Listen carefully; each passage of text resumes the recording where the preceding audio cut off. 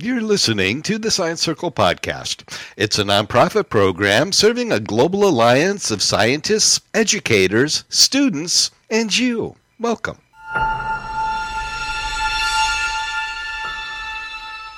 Our guest today is Dr. Robert Hendrix. He's a recently retired surgeon in North Carolina, and he's an active presenter in the Science Circle as he now works to share knowledge in the service of better health around the world.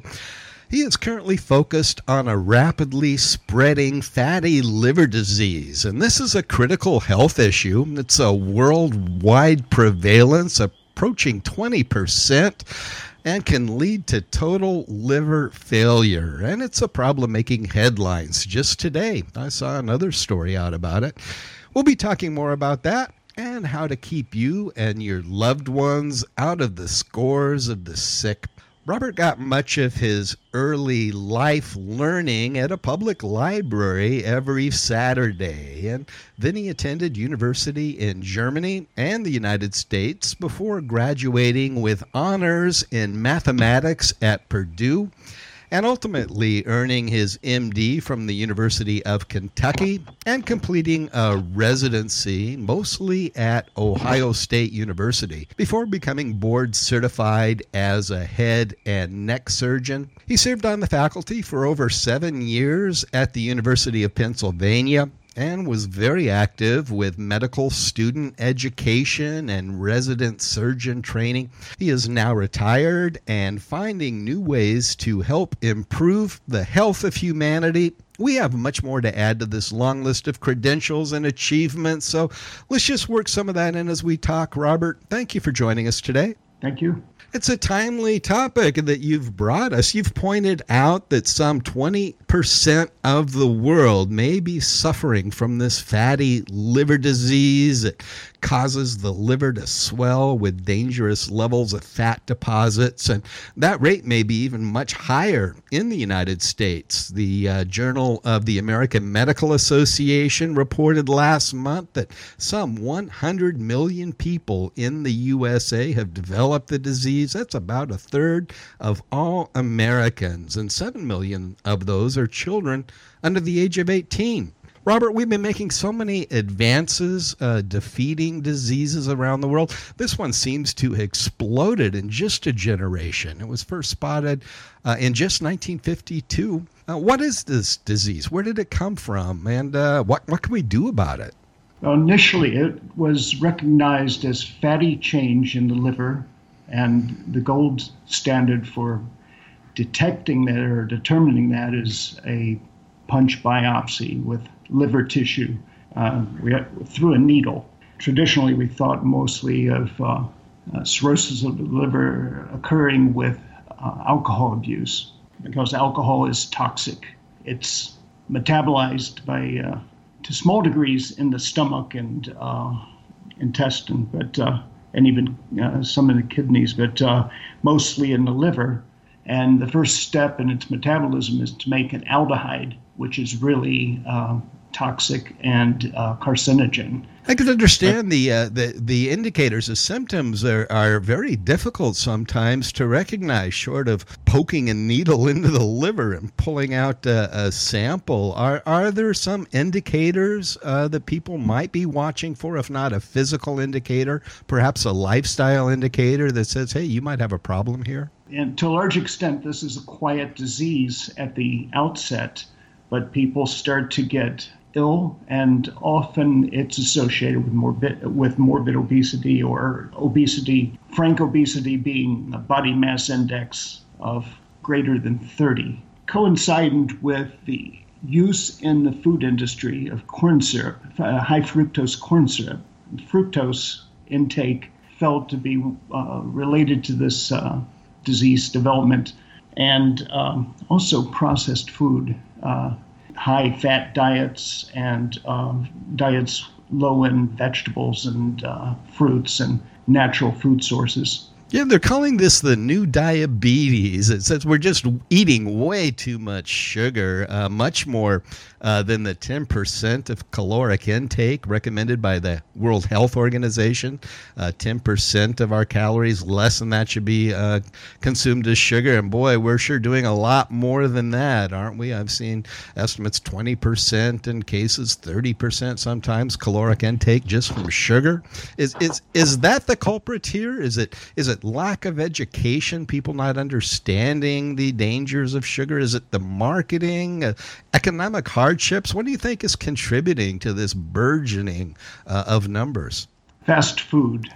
But there's another angle to this. Bacteria like bifidobacteria, they're beneficial bacteria often. They produce molecules from soluble fermentable fiber like oats and barley and fruits and vegetables. Well, it's great that you're talking about diet, because that is so much of the solution to so many of these problems, isn't it?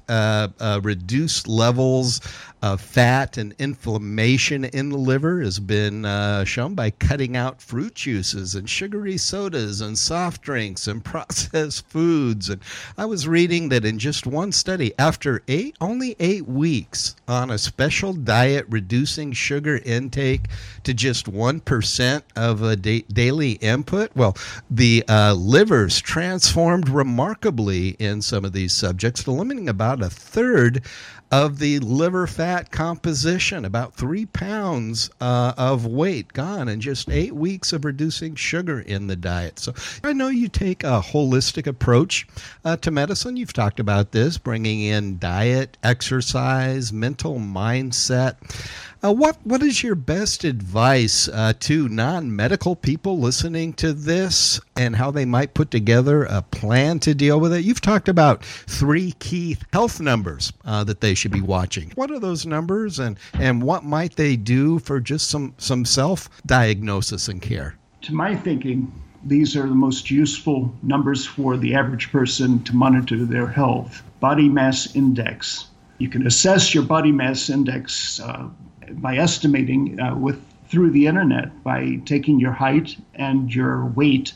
Find a website that's just look up BMI, and you'll find tools to calculate your body mass index. Body mass index is one big one. Another one, keep your blood pressure numbers good. If you keep those numbers from being high, it'll keep it from killing you.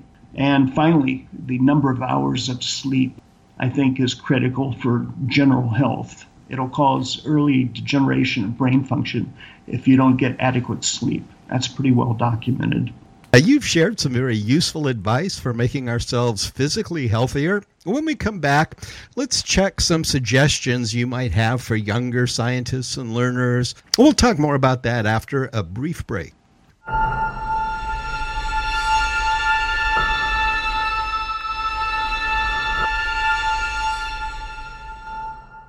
We're talking with Dr. Robert Hendrix. He's a recently retired physician and surgeon who has spent a lifetime learning and practicing medicine and science.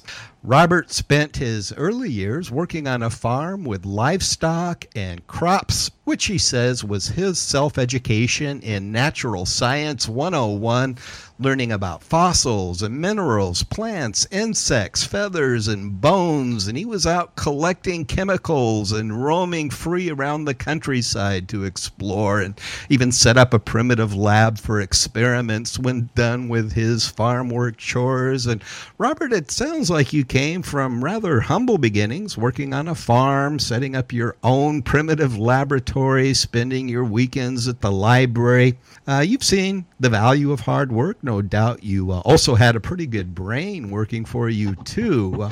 What's your best tip out there to the young people on how to combine the best of brain and brawn, putting both your back and your brain into personal growth that you seem to have done so successfully? Well, one thing I would say is don't wait for someone to teach you. Most of the time I've learned the best by studying on my own, exploring and figuring out things on my own. No one took much stock of me when I was young. I had poor vision and needed glasses, and nobody really took notice of that. And I think I missed a lot or didn't seem to pick up on what people were talking about at a distance, and so they just thought I was stupid. But I could see close up, so that's one reason I like to do experiments and things with my hands. I spent a summer, isolated myself. I didn't hang out much with friends or anything, just studied. And I read Dostoevsky's Crime and Punishment and studied mathematics probably about 8 hours a day and did all the work problems I could. And sometimes I would wake up. This was actually one of the biggest thrills in my life, as this happened a fair amount of time. Waking in 3 or 4 in the morning and have it clear in your mind, something that you've been struggling to understand. That's really a rush. That was my drug of choice. And second drug of choice was music. That kept me alive, really. I guess I had a difficulty, in a sense, with what one would call melancholia. Tendency to get down. Music and also pushing myself to do extreme exercise when I was able kind of broke me out of that. So the biggest thrill of all, though, was coming up to a new level of understanding on anything, really. And I was told by my mother, learn everything you can. Don't pass anything by. I see so many people that just say, oh, I'm not going to do that. I'm not interested in that. You should really be interested in everything. And in fact, I'll say that I hear young people say, I'm bored. I don't feel sorry for that. You shouldn't be bored. That means you're not looking around. There's too much to take in. It's a huge world out there. There's no end to what you can get into and understand and how you can grow. With a good brain behind you and some hard work pushing it along, well, you are a good example of what that can accomplish, no matter what your beginnings are. I think it is hard to change something you're doing as a habit. I would encourage people to target 1 or 2 points that they think they could improve, try it for a few days, and see that it's doable, and then make a commitment to it, and then monitor their weight, try to take walks. Moving about is one of the best things for keeping your central nervous system youthful.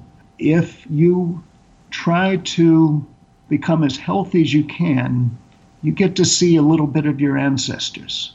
Everything in your physiology came from someone back when who survived thirst or hunger or injury or infection or something life-threatening. They managed to get through that until they had children.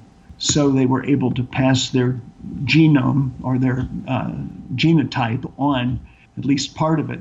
In a sense, we're all bearing the DNA of our lineage for the next generation, if there is one. But if you push yourself and try to get yourself stronger, faster, smarter, better in any way you want, you'll see what your ancestors were capable of. It'd be a way of getting to meet them.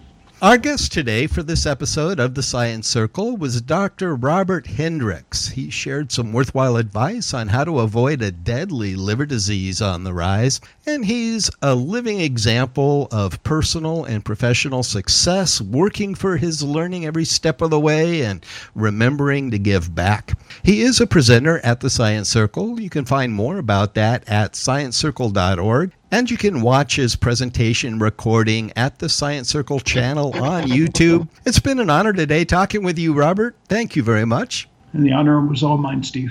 We'll be right back.